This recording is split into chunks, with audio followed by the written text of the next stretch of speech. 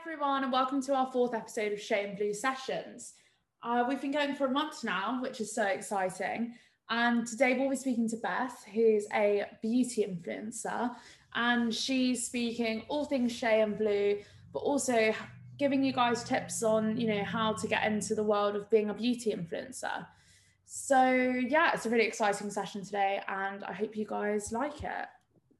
So I think the first question is, how did you get into the world of being a beauty influencer? So, interestingly, I have quite a few health conditions, and it ended up being a time in my life where I was pretty much bedbound for 4 months or so, and I couldn't go to my usual job because I used to work part-time, actually physically in a school, and I couldn't do anything. And I'd always loved doing things like face masks. I love my perfumes, things like that. So I decided to marry the two worlds together because a few months previous to that, I had gone completely cruelty-free with all of my skincare, makeup, perfume. So I thought, this process has been so difficult. I want to create a place where people know that they can have reliable information about the cruelty-free status, but also actual reviews, so people could trust that their products were going to be good. So I just started there, and it gave me something really positive to do every single day, and it was just absolutely brilliant. I fell in love with the community, just talking to people about the different new releases and helping people find out the kind of products and ingredients that would work for their skin, but also scents that would like uplift them. Oh, that's that's really nice. And a lot of what we kind of do at Shea and Blue is looking at different how scents and emotions tie in. And I guess you found that when you started kind of researching more into the fragrance and beauty world.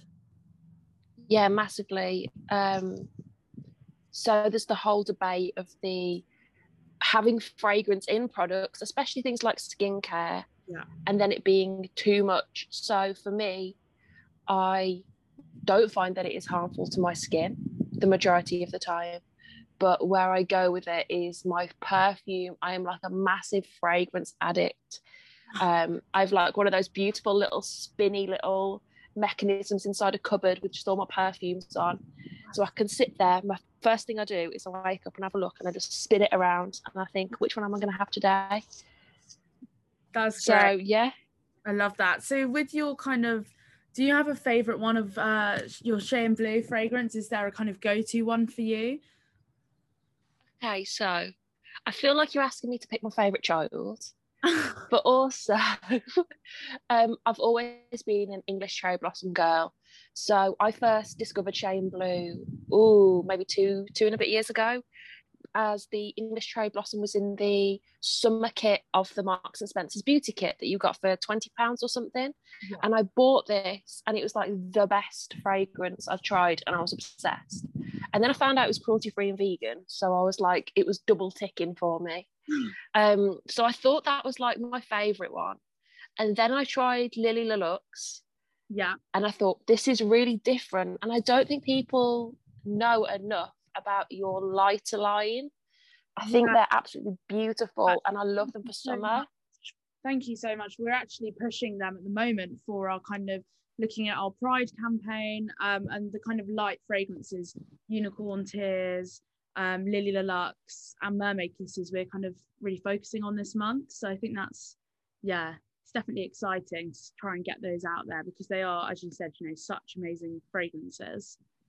And it's such a good deal as well, like £12.50 for these like beautiful fragrances, and you can just pop them in your bag. Like whenever I go away, it's always one of my little 10 mils that comes with me, because it's just perfect. And it's very handy to just carry around. And we were doing a shoot yesterday in Soho actually, and we were using the smaller bottles, and you do notice just how much easier it is.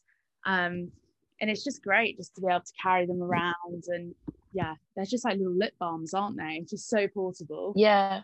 And I think with a 10 mil means that you can have a few options, because I hate going away and having one perfume.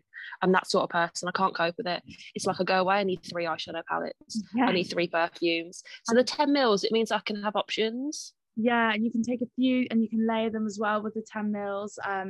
You know, if I'm going out, I'll take maybe like 5-10 mils, which does sound quite inspiring. Young kind of beauty influencers. Do you have any tips? My biggest tip would be real. Don't go feed into the world of heavily editing yourself and things like that. So now the ASA has ruled that if you have any filters on a product you're trying to sell, it's illegal, which is brilliant. And that came into play about February kind of time. So that was a massive campaign by someone wonderful called Sasha. So that was brilliant. But I think people relate to realness. That's something that I find through my account, that people don't necessarily want to see everything perfect. Everything on Instagram is too perfect as it is. So don't sit there and lie about it. Like today, I've got a massive spot right on my forehead. It's really painful. I'm going to go stick some spot patches on it in a bit. But you just need to be truthful about it, and people resonate with that. And when things get better for you, people cheer for you. And when things get a little bit more tough for you, you have a community that comes and picks you up. Whereas if you are very much filtering and making things more fake, you do lose those genuine connections. Yeah, definitely. And I think that's definitely kind of tying in as well with our kind of brand values and your values of just being true to you. And I agree. I see with a lot of people campaigning, like there's quite a lot of beautiful accounts that are campaigning against like doing real skin and like removing filters and things like that.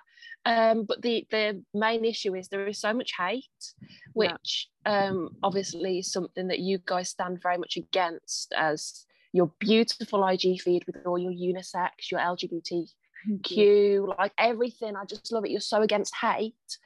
And that's one of the big things, is that social media is so full of hate. So like the brands and the people, like the advocates, we've got to stand together. And I really do think that as a brand you do that. Definitely. I mean, we really push it. It's that kind of idea of anti-hate, and I kind of live by the motto. It's like, if you're going to say words, why not just make them nice? And I think that's literally what we're doing at work and with the brand at the moment. Is just, you know, just be nice and just be yourself, and then, you know, the world would be a much nicer place. But, you know, hopefully we can be kind of, you know, a brand who's got something to say. And I think we're definitely kind of, as the world opens up, and, you know, we're definitely going to try and get our message across as much as possible. So I think it's absolutely perfect. I think if you have a platform with, especially brands that have got products, too much of it can be focused on the product themselves. Obviously that's important, like your fragrances, they're important, but like supplementing it is something that I think consumers are much more interested in. And I personally think I'm more interested now. If I know my money is going to someone that is going to be helping charities, promoting like rights for different groups of people, things like that, I'm much more likely to spend my money with you than with, like, I've boycotted brands in the past and continue to do so because of how they treat people. So, and I think with the more conscious consumer market that is upcoming, I do think that is going to be a massive message. Yeah, that's, I mean, with all of our kind of values definitely tying in. And I think, and for kind of people looking to get into things, I think being authentic is just the main 100%, definitely the main message from both of us, it seems. But yeah, I mean, that kind of concludes today's session. So thank you so much for joining us today. And it was lovely to speak to you. You're very welcome, you too.